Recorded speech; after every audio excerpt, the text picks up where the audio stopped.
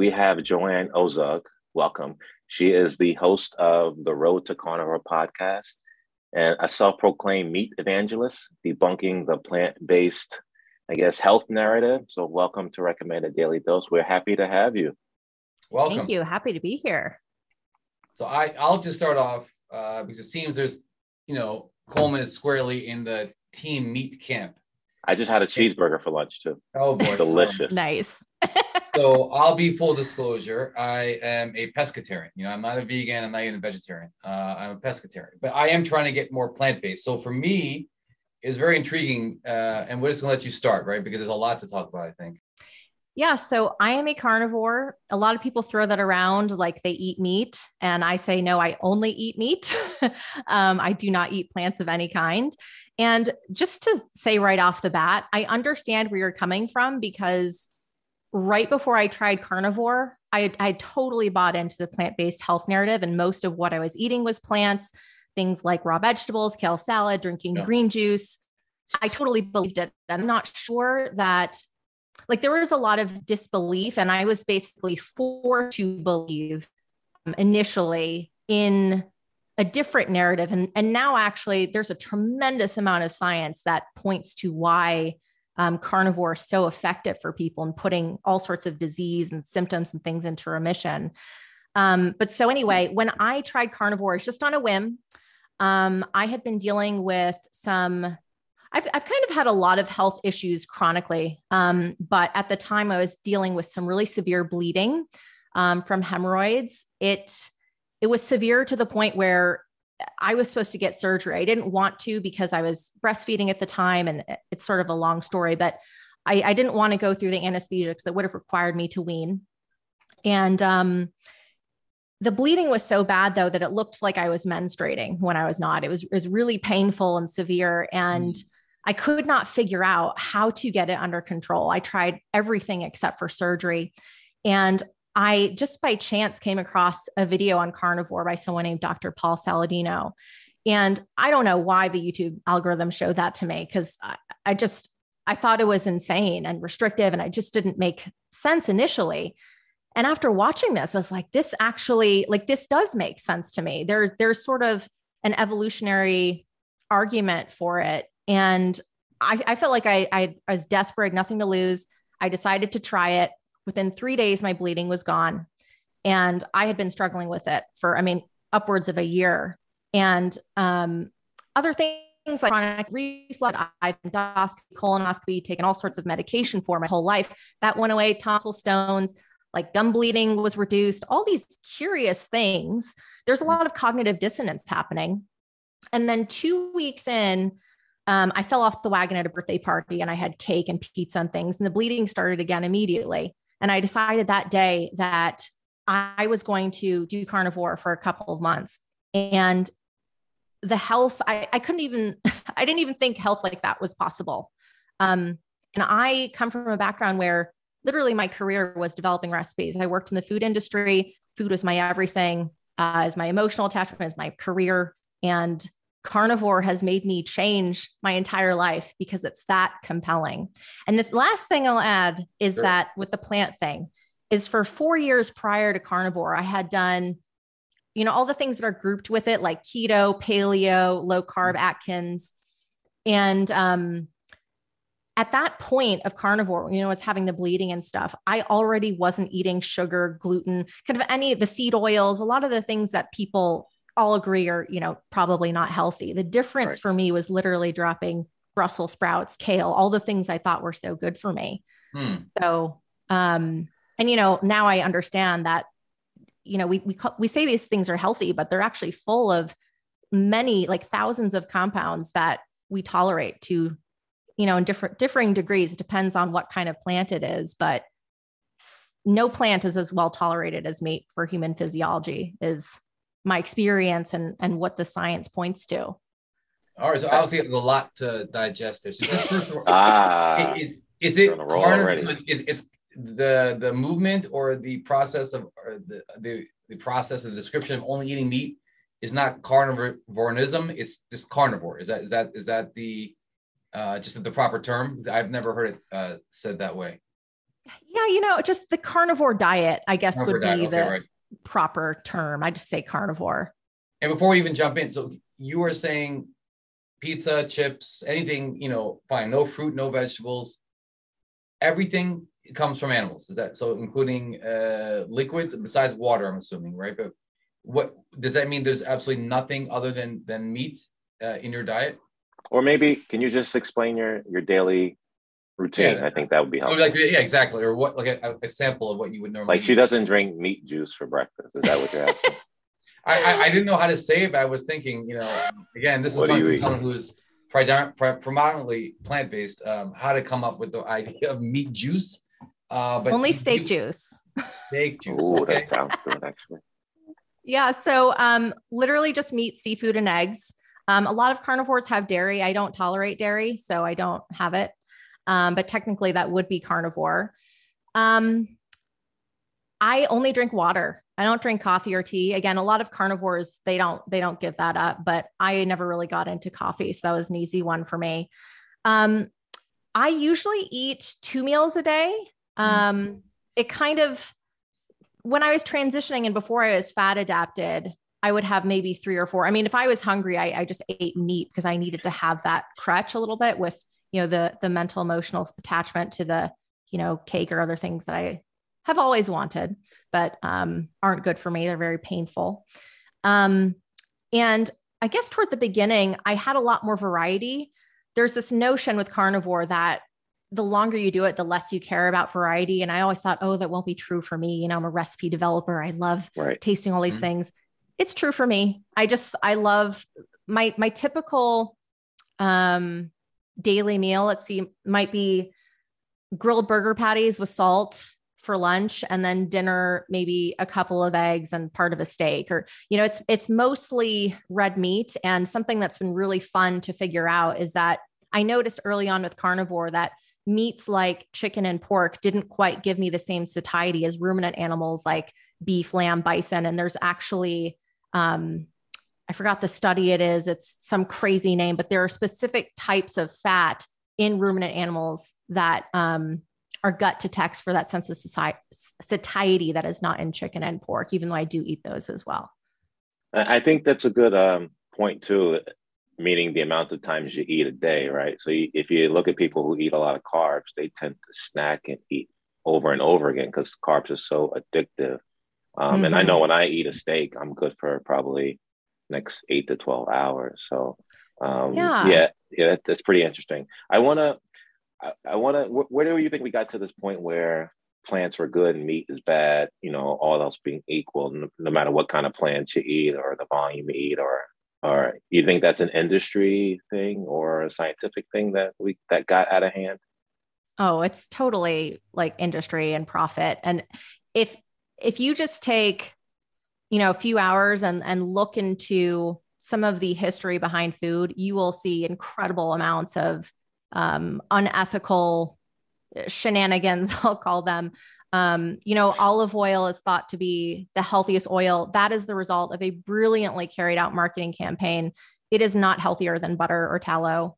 I just posted something on Instagram the other day about how in the 1960s, the sugar industry paid off Harvard scientists to, there were basically starting to be a lot of studies and scientists who believe that sugar played a role in the heart disease, the big rise at that time. And so they paid these Harvard scientists to, and they didn't disclose this, by the way, they paid them to kind of shift the attention toward fat and blame fat and kind of discredit some of those studies. There's just so many examples of that, even with different kinds of fat.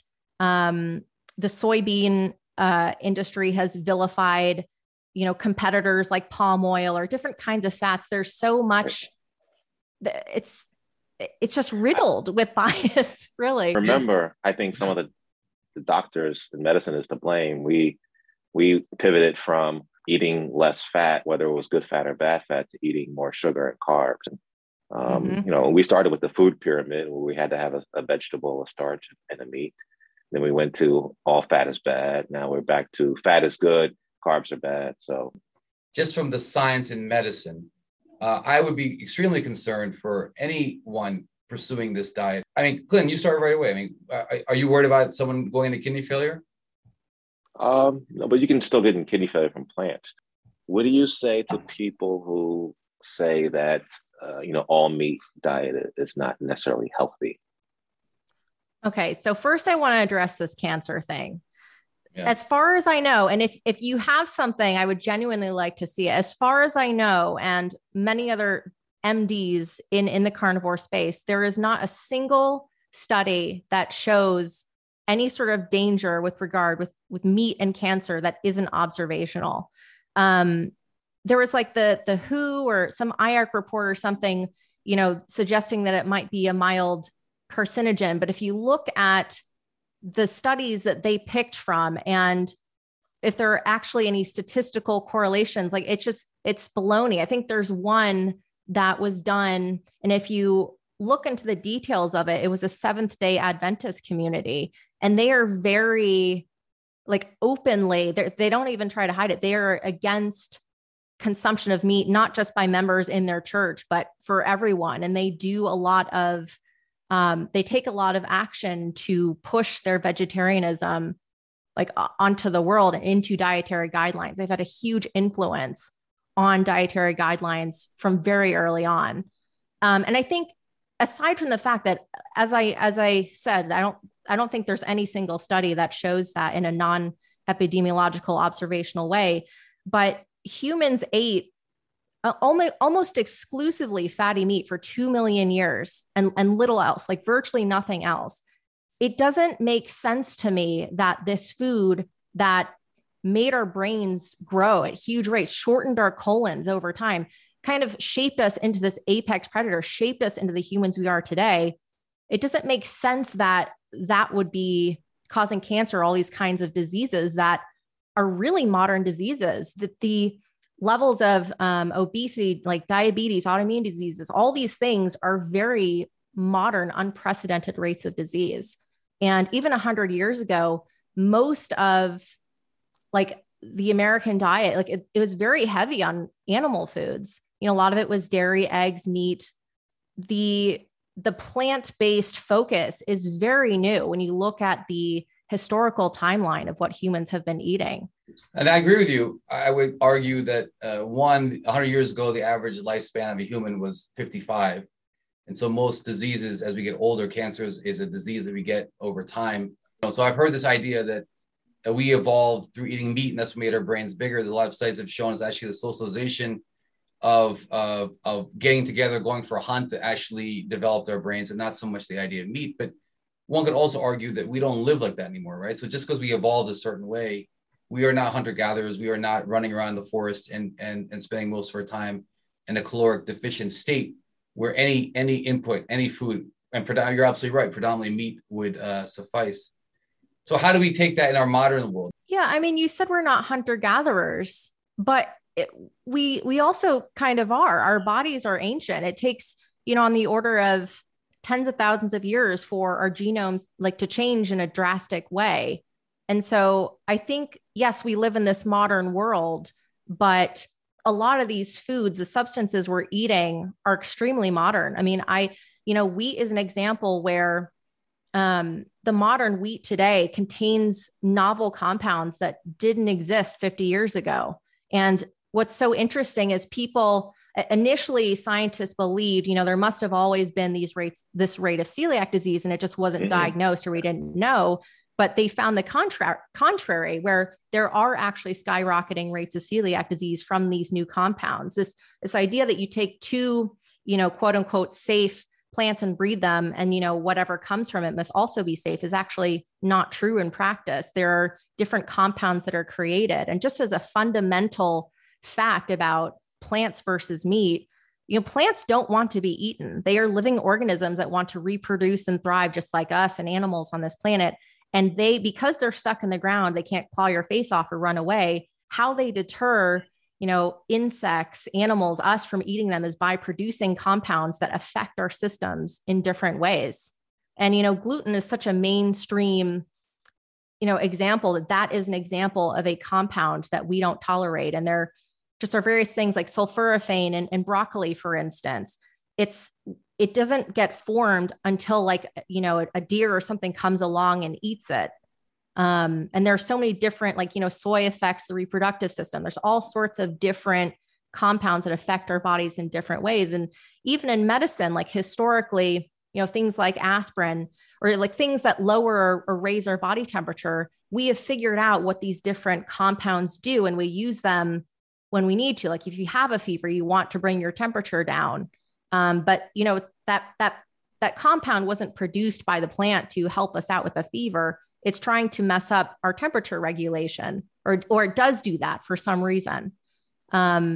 So yeah, I think sometimes the whole caveman thing, we live in modern and like modern life, and it is different, but our bodies, there still is an ancient quality to them. These things that we're eating now that we weren't 100 years ago, that we don't just adapt to it all of a sudden. And I think the rates of disease and obesity and unhealth really reflect that.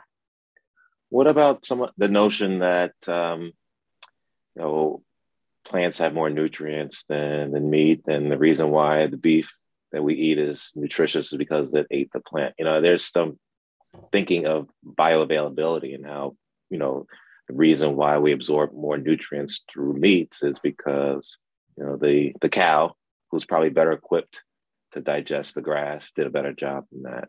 Any thoughts on that? Yeah, plant foods are nowhere near as nutrient dense as any animal product. I remember I used to, like, even in my food career, I'd be like, oh, you know, a half cup of carrots is 100% of your daily vitamin A. No, it doesn't. You convert 3% of it. Like it's not the same, you know, operating system, quote unquote, as animal foods. We have to convert it, and the conversion rate is extremely poor. It was kind of, I had to work through that in my brain a little bit, because I felt like brainwashed into thinking that I needed to eat, you know, turmeric and chia seeds and acai bowls and all these things to get nutrients, when you can get all the nutrients you need from meat. And there are actually, you know, many vitamins and things that you can only get from animal products that you won't get in, you know, a vegan diet. So for instance, what? Because let's say my family's from India. We represent the largest percentage of a country that's vegetarian in the world. We're also 1.2 billion souls. So clearly, through time, a vegetarian diet has been prolific in the ability to spread, you know, our people across the planet. So what are we missing in all the thousands of years of vegetarianism, from not eating, from about 80% of the population that attributes to themselves to being vegetarian? And what are we missing? Yeah, I won't necessarily say that vegetarianism is bad. I mean, there's still animal products of some sort. And if I'm not mistaken, there's a lot of dairy in Indian cooking. I'm not. That is true. Yes, there is dairy. But yes. I think there's a difference between vegetarianism and veganism. Sure. And I think that, you know, even the tolerance of plants. So for example, we can talk about all this stuff all day, but what I love about something like changing your diet is you can actually see the response for yourself. And for example, in the carnivore industry, there's been a little bit of back and forth and some argument over whether fruit is a good thing to include, because it's on the spectrum of toxicity for plants, it's lower in toxins. And there was a time when it's like, you know, maybe I should try introducing a little bit of fruit. And I had an apple and I was buckled over in pain the rest of the day from the gas. I had acid reflux and it was horrible. And I just thought, why would I eat this? And I think that some people, maybe they can tolerate some of these things. And I think something I was talking to someone about this recently, that it's crazy. For all my life, one of the problems I had was severe gum bleeding, major bone loss, and like gum recession. And I'd have to get these like scalings, like it would take an hour to do each quadrant of my mouth, and it's expensive and painful. And I didn't understand because I was doing all the medicated mouthwashes, and like, I'm very type A with my dental hygiene, could never do anything about it. And when I went into the dentist to get my gum pockets measured after a few months of carnivore, everything had improved. There was no bleeding. She said the old disease gum tissue she'd seen, like it rolled away. Pockets improved. And, you know, there's a time when I had a few tablespoons of tomato sauce, or even if I have like chocolate or various things, my gums throb in pain when I do so. It is excruciating. I basically have to take the rest of the day off. And, you know, I didn't notice that before because I was just used to gum pain and bleeding all the time. And I think people might think they're thriving on, you know, a vegetarian diet. I'm not going to say that's for everyone to decide for themselves, right. But is it possible that we're all on the same team? And I guess the villain is actually probably processed foods and complex carbs. Because I think, you know, I've had patients who go on a pure vegan diet, lose weight, feel better. I've also had patients go on an all meat diet, feel better, lose weight. Mm-hmm. So I think we may be fighting each other unnecessarily. You know what, though?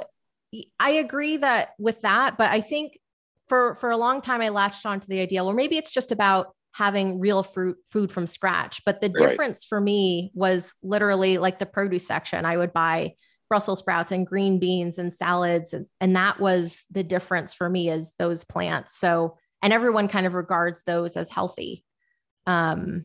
So yeah, for me, or maybe everyone doesn't fit into the cookie cutter, you know, well balanced. Some people just need all meat for their nutrition requirements. Some people need all vegetables for their nutrition requirements.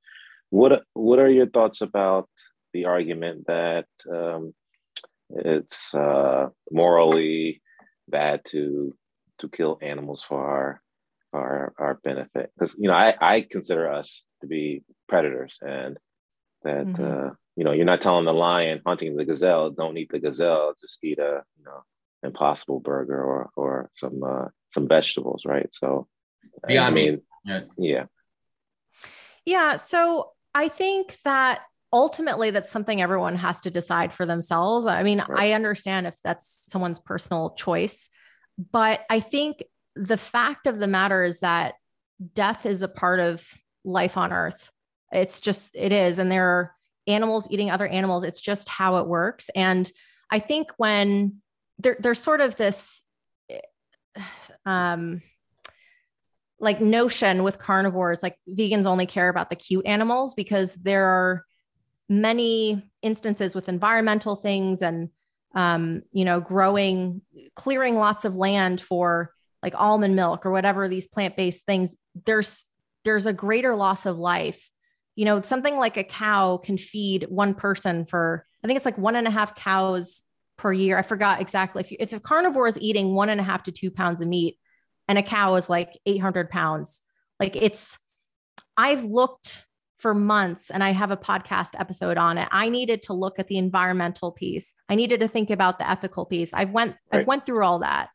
And for me, like, yes, I value life, but I sort of made peace with all of that. And I understand if someone feels differently, but I think so few people have actually looked at that in like a full picture kind of way. And I've had even like vegans write me and say basically that all the stuff that they learned in those documentaries are actually not true. And, you know, again, everyone can decide, but I think so few people have actually done a full like exploration of the research. Right. But how does the pescatarian feel about the industrialization of, you know, fishing and, you know, killing hundreds of thousands of fish at a time for your fish sandwich? Well, obviously, as you can imagine, it's a complex issue, right? So in India, which is predominantly Hindu, the cow is sacred, and it's considered abomination of over 1 billion right. people even consider eating a cow. And then I'm not a vegan, so I drink milk, I eat cheese, and I eat fish, right? So someone that's vegan will say, well, you're just as bad, you know? So there's that morality issue, which I agree is a personalized issue. And the joke about veganism is like, you know, someone's vegan, they want you to know about it. So I am not vegan. I'm not even trying to put my ideas on other people. But if we take that idea, and that's like a cultural idea, I get that that's not how a lot of the rest of the world is. But if you look at the environmental avenue, I am very big into climate change and what humans are doing. Is it really sustainable to think that we can live on a meat-based diet? Keep clearing, right? All these animals need to eat, so you keep clearing the rainforest. You know, a lot of these cows come from Brazil and other places. drive gas cars. Is it really sustainable? I mean, even farmed seafood, you're right, doesn't taste the same. Is it ethical? Someone might say, well, they're lower brain species. They don't have a cerebellum. They don't have higher order thinking. If you look at higher order animals, they very clearly feel pain. If you've ever been to and seen the animals right before they're slaughtered, it's terrifying. And again, you can take, that's all emotion. So when we dealt with the science, and I think you'll agree that anywhere in food science, the science is very poor, right? So one of my roles that I fit is, the medical director of our research institute. So I'm well aware of clinical research, randomized clinical trials, and well aware of how poor the quality of science has been for a long time in food science. And I don't know, everyone's going to do a randomized clinical trial of people who eat meat versus people, and clinic blinded, you eat meat, you don't, and see what happens, right? They're all either observational or retrospective or chart reviews or what have you. So I agree, the science, it has a long way to go in the food industry anyway. But if we just now go towards the morality, and that's very personal, so fine. What about something more objective? Is this really sustainable for the planet? As we have now 6.5 billion souls, continue to go on. Can we really expect? And now I know you mentioned 800 pounds of meat from one cow. I'm not 100% sure that, and I'll admit I have to look, but my understanding is that if you look at meat versus plant-based, an economy of scale, you're much more efficient feeding humans with a plant-based diet. And it's really not sustainable to think that we can all eat meat, both from a environmental point of view, a byproducts with climate change, and just really running out of space. So, I mean, that's kind of the way I look at it, right? There's three things. There's the science, there's the morality, culture, which is very objective or subjective, but then the more objective issues. And so I still circle back, and I rarely agree with anything the guy at the bottom of our screen has to say, but he did mention balance and non-processed. And I think, at least to me, a lot of people who I've come across who advocate a high meat diet will still say, whatever you're eating is unprocessed, and still have a balance between healthy vegetables and fruits and meat. So sort of the idea of a 100% carnivore diet is very unique and very new to us.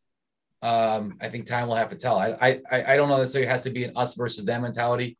What I've seen on social media, which I try to stay off as much as possible, but you get sucked in, right? Very much, one camp being the drum and the other camp being the drum. And I've always believed there must be a happy medium, right? So even as a physician and not as a physician, just in general.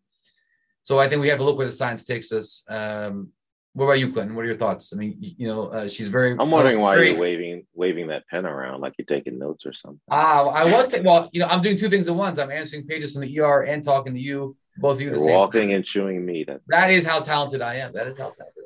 But I mean, I find it odd that we've vilified one food group and praised the other one without any.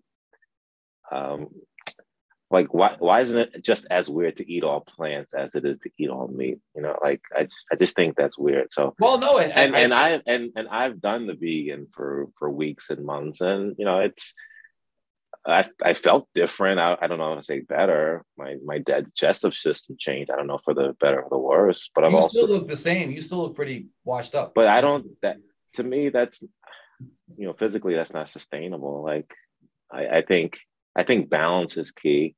I think we really have to rethink how we view food and who's saying, what's good, what's bad. And I think it has to be an individual thing. But I take offense to you saying that meat is bad. And you're driving. I've never said meat is bad. You use propane in your house. You overindulge in things that hurt the environment. You use hairspray for your hair. Not anymore. Bad. No, I've never said meat is bad. I think if you look at the blue zones in the world, the areas of the world where people live the longest, so parts of Sicily, parts of the Mediterranean, parts off the coast of Japan, it has always been the Mediterranean diet that comes back. And so, Joanna, I know you have experience, with food, and even before. I mean, I'd be interested to know what are your thoughts on the Mediterranean diet, which I'd always thought was very reasonable. Lean cuts of meat, fish, but also lots of healthy legumes and fruit. Oil. Now you're saying olive oil is not as good as we think it might be, but So would you say that the Mediterranean diet is really not all it's cracked up to be? Because I'd always I don't do a primary care. I kind of specialize in my own specialties, but thank God. If patients ask me, I've always kind of advocated the Mediterranean diet as a way of balance. That's all nonsense. Nonsense. The Blue Zoo and the Mediterranean stuff is nonsense. If you actually go and look at the details of the study, like there's so many factors in it that like what they're concluding is not reasonable from like the data they're gathering. I mean, I forgot one of them, they did it during Lent when they weren't eating as much meat. Like I cannot summarize it concisely. I can send you things, but if you look into it, there are so many reasons why it's not compelling sound science, at least to me. And I think just to loop back around to what you're saying about the environmental piece. Yeah. I feel, and I totally recognize every bit of research I do, I try to look for that there's bias in everything, but even taking that into account, I feel that my environmental footprint from my food eating meat is far better than what I was doing before with the plants. And there are so many ways where animals are essential environmentally for the land. And a lot of the plant agriculture is decimating the land. I forgot there was a UN, basically all of the arable topsoil will be gone in 60 years if things continue at this rate. And there are so many ways that plant based food and farming is destroying the earth. And it's not to say that everything about producing animals is perfect. There's a lot of problems with it too. And I think we've seen good progress and that it should be made in terms of doing more grass-fed or just better ways of raising animals. But I think a lot of people think, meat is bad for the environment, plants are good. And that's just totally a false takeaway from what reality is. And even things, you said like the idea that there's not enough room for the animals. They take up too much land. They take too much water. All of those things I've looked at and addressed, and they are false. I think that meat, it's so interesting how meat and like beef, they're so scapegoated and there's such a tiny piece of like the total environmental impact. It's so much more from transportation and industry and things. And for some reason, there seems to be it's like largely focused on animals. And I just think it's first of all, not accurate. And it's very curious. And a lot of that is focused. I know the EPA and the WHO and even the FDA have all said that approximately 25, and I know even climate change science, depending where you are in the political spectrum, is very controversial, but they would say about 25% of all greenhouse gases come from the methane produced by cows on the earth. Would you say that's then false, or would you say that's not significant? I would like to see where that number comes from because it's lower from what I've seen. And the other thing about the whole methane argument is that there's something called the biogenic carbon cycle with cattle, where it's the same methane molecules cycled in this 12-year cycle back and forth in the soil and back around. Whereas when we are, doing this fossil production, we are releasing new methane from the ground into the atmosphere. It's different. It's not all, it's all chemically the same methane, but it really is two different things. So, and there's so many studies, I linked to it in my environmental episode where there's more cattle and the methane doesn't necessarily increase. There's a lot of contradictory stuff there. I don't think that's, is there any like chronic illnesses? I mean, gout comes to mind where the carnivore lifestyle or diet would not be recommended. No, I've heard people have asked me about the gout, and you look at where that comes from and it doesn't seem sound to me. I mean, I don't know. I'm not a doctor, but usually a high purine diet. So so it's organ meat, specifically alcohol, or they call it the shellfish alcohol, but it's also, people who have underlying kidney disease as well. So so I would say, Clint, would you be comfortable in a patient who has stage 2 to stage 5 kidney disease on a carnivore diet? It depends on the protein allotment. So I think we can't just lump everything into. So if they're eating eggs, you'll be okay. But if they're eating. As long as you stay under your 1.2 grams per kilogram protein per day, I think that's fine. But there's nothing special about meat protein as compared to different types of protein. So, I think it's important to eat more fat. Because I really like the ketogenic diet, more fats, more proteins, less carbs. And that shows as far as reduction in heart disease and diabetes and high blood pressure. But no, there are some. So yeah, if someone has gout, I would say, eat less purines, eat less, specific these types of foods. But also, for people who have kidney stones, you want to eat less oxalate. So right. You mentioned plant toxins. I don't know if oxalate was one of them you were referring to, but when I give people a list of foods to avoid with kidney stones, it's the spinach, rhubarb, chocolate, nuts. It's something you think is healthy. So when I actually give those patients that list, they're like, these foods are healthy. Why aren't you telling me not to eat it? Because some of them are too much of it's toxic. So I think it's it's balance. It's both sides. Take that, woke vegan mob. I think again, you're coming at me. You're saying woke, balance. Woke. We're talking about either vegan or we're talking about an all meat diet, where I'm telling you I'm neither one. So how is that? I still want to know. And you keep advocating balance. So explain to me how, for you, how is a carnivore diet balanced? How does that represent balance to you? No, I'm not. No. I'm against vilifying vegan, vilifying vegetarian, vilifying meat. I think your diet should be specific to your needs. So if you have digestive issues, you should avoid gluten. Like, gluten is healthy to the next person, right? Or if you have digestive issues with plants, which is very common, you need to eat less of them. But practically, for me, I don't think I can get away with eating meat 24. I would love to, but logistically, it may be hard for me. Can you drink alcohol? So Clinton likes his wine. I drink alcohol every day. And his malt liquor. So can you have can you have fermented meat juice? Is that what you would suggest? You're an idiot. Well, okay, so I just want to say about the disease thing. Yeah. Like, you're talking about, what diseases might come from carnivore. I haven't heard of anything, but what I have heard very strongly, or there would be a red flag that maybe this diet is not for you. If there's a certain underlying, besides a metabolic disorder, you can't metabolize certain proteins or things in meat. Are there any? I'm thinking, because gout, for one, is what comes to mind very clearly, and then also chronic kidney disease if you're eating too much protein from red meat. But are there any other? And I was really thinking out loud. Are there any specific diseases that one would want to consider before saying, "Hey, I want to pursue this as part of my own personal dietary lifestyle"? Listen, if we as doctors can't really think of it off the top of our heads, I think that answers the question probably itself. Well, would you say someone having heart disease with underlying dyslipidemia or underlying metabolic syndrome? That would, for me, that wouldn't be my first choice. I would say reduce your carbohydrates. Right. Well, see, here's the thing, though, is that what is incredible on the flip side is the incredible list of diseases that carnivore puts into remission or vastly improves, like diabetes, for example.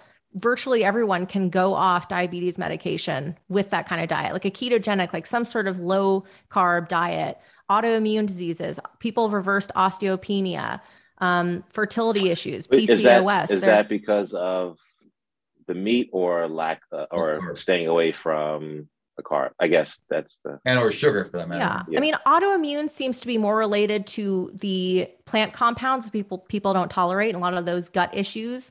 Whereas something like diabetes, that's more about the lack of carbs.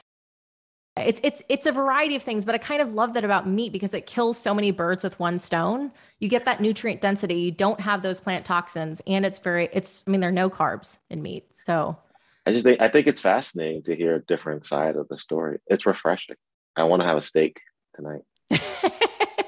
You should do that. Do you snack on like beef jerky or no? That's processed. Or all right. So do you eat processed meats too, or more? It's like fresh. Rarely. I prefer fresh meat. I'm not against that. I ate more of that in the beginning when I needed the variety. I just don't really care anymore. I mean, even bacon, it's like sacrilege to say, but I'd rather have a burger or a steak. I like bacon, but it's kind of lost its appeal a little bit. I think we need to get back to our roots. Yeah, Become I agree. The apex predators that we are. So can't forget where we came from. I mean, we live in these modern times and they're amazing. I wouldn't rate it any other in history, but I think that there's a lot of aspects of modern life, not just food, that should be questioned a little bit more, because how we handle it, how we tolerate it is questionable. This is fascinating. Fascinating. Well, have we changed your mind? Has Team Meat changed your mind? We have not, but again, I always keep an open mind. So is my mind, but I have other cultural, religious. All right. Chicken. Awoke. You might say awoke for other reasons, not to change my mind. But do I think that if you're a vegetarian and eating a lot of carbs like they do in lots of Southeast Asia, is that the right way to go? No, I'm well aware of the high incidence of cardiovascular disease in Southeast Asia, certainly probably related to the availability of rice, high incidence of diabetes and things like that. So, again, that's why I've always kind of gone the other way towards the Mediterranean diet. But again, I think what we can all agree on is that these data and the science within the food industry has been very poor. And so, the hope is that going forward, there can be more quality, blinded, randomized clinical trials to really understand and not have any political or big sugar or big anyone else, any big blank, whatever you want, kind of influencing the results or influencing the marketing. So, and I think this topic is so complex and nuanced. So I want to shout out your podcast. The fat one I think was really interesting. How we got away from animal fats, and my wife still thinks butter is bad, and I think butter is good. But we're drinking coconut, not drinking, but cooking with coconut and avocado oil and all that stuff. But those topics are, I guess, require a lot of attention and unpacking. So, we'll have you on in the future to maybe expound on a lot of those things, and also trying to convince my knucklehead friend over here that at least listen, dialogue is healthy. Popeye's chicken sandwich. I'm never against dialogue, so it's great. But tell us where can people find you? Yeah, so my podcast, The Road to Carnivore, is virtually on every podcast platform, iTunes, Spotify, all that. I'm also on Instagram at The Road to Carnivore, and that's pretty much it. I got a website, but mostly just on those two platforms, and it's all free. There's no sponsors, ads, and not being paid by anyone. It's just my true thoughts and the research that I've done and my experience. So you're basically documenting your journey along this. So we appreciate that. We appreciate the new insight, your honesty, which we appreciate very much. Can I read an ad? Is that okay? Yeah. I was supposed to read an ad. Oh, you are? Yeah. So this episode is brought to you by Nexium 24 Hour. When frequent heartburn strikes, I advise my patients to opt for a proactive treatment like Nexium 24 Hour to minimize those symptoms. Are you serious, or this is a joke? It's a 14-day regimen, and just one pill provides all day and all night relief by blocking acid production. Excuse me, by blocking acid production directly at the source. We're getting paid for this, by the way. I see. So you can treat frequent heartburn before it gets in the way of enjoying your life. For more information, go to nexium24hour.com. I don't know if you know this, but Dr. Coleman is now the spokesperson for Nexium. It's are you in any magazines? Are you? Let's see it. Oh my God! Well, where's your picture? Are you in? What is that? Champagne. She's telling us that if you go all carnivore, you won't have GERD anyway. You won't need the need for these PIs and H2 blockers. So maybe you should try thinking. Yeah. Get rid of the thing causing the acid reflux instead of trying to cover it up, putting a Band-Aid on it. His issue is actually too much chocolate and late night eating. So that's really what his GERD's coming from. So that's your nickname, chocolate, isn't it? We're trying to rectify. So just last question before we sign off is no sugar allowed at all. So there's absolutely no kind of desserts or sweets. In England, they would have like meat cakes, or I forget what they're called, but I mean, or sweet cake or sweet meats, maybe. Is any of that allowed? Sweet meat is your nickname. Sweet. That was my nickname in college, along with brown sugar. That's correct. I freely gave all those things up. Yeah. It's really just entertainment for your brain and your mouth. And, one of the things with food that I realize is, and I think a lot of people do this, we use food as an instant out for emotions, for feeling things, for stress. Sure. There's so many ways that people use food, just like they use alcohol or other drugs. And so, dessert, again, it's a free choice. But for example, this past Christmas, I realized afterward that I don't want to eat Christmas cookies anymore, even for the nostalgia with my kids. It was so painful. And it's something that I understand the purpose of dessert. I'm not going to say other people shouldn't do that, but when your two options are the health I get from carnivore and having these few moments of pleasure followed by acid reflux and hot flashes throughout the night and all this stuff, it's not compelling anymore. Mm-hmm. So yeah, I don't eat any of those things. No, that's excellent. I'm actually giving it up myself. So during COVID time, there was a little bit too much of that available in the hospital. We were like all stress eating. It was very hectic for the last year and a half. And then I actually personally feel better. So I will agree with you with that one. I think sugar is unnecessary, and it's a teasing of the mouth and the body and the mind. Very temporal, very short lasting, and then you feel guilty. So I mean, stress eating, what is that? That's when your body has a need. And instead of actually addressing that need, you use food to obliterate those emotions. I mean, that's not really self-care, you know? Yeah. It's counterproductive in so many ways. Well, we want to thank you very much for coming on today. You know, I was, when Clinton had told me that you were coming on, I was like, wow, this is very interesting. I know it's not necessarily what lines up with my thought process, but you know, we're always looking for dialogue. We're always looking for new ideas. And you certainly brought something that all of us are going to take a moment to ponder. So I really appreciate your candor, your honesty, your obviously knowledge. You're very knowledgeable and very well read. So I really appreciate you coming on. Thank you. Thank you so much. Thank you. Yes, this is awesome. And I'm always, I understand where you're coming from, because a few years ago, I would have thought this was all crazy. So that's really how I approach my podcast. Is I get why people think it's insane. I did too, until, I really started having that cognitive dissonance and just couldn't ignore what a profound impact it had on my life. So yeah, thanks for the conversation. No, thank you. And we hope our listeners out there will take a listen to her podcast. But in the meantime, this is Dr. Serge Slugger and my illustrious co-host / NXIVM superstar, Dr. Clinton Coleman. Recommend Daily Dose. Find us on Spotify and everywhere else that you usually look for us. Until next time, be well.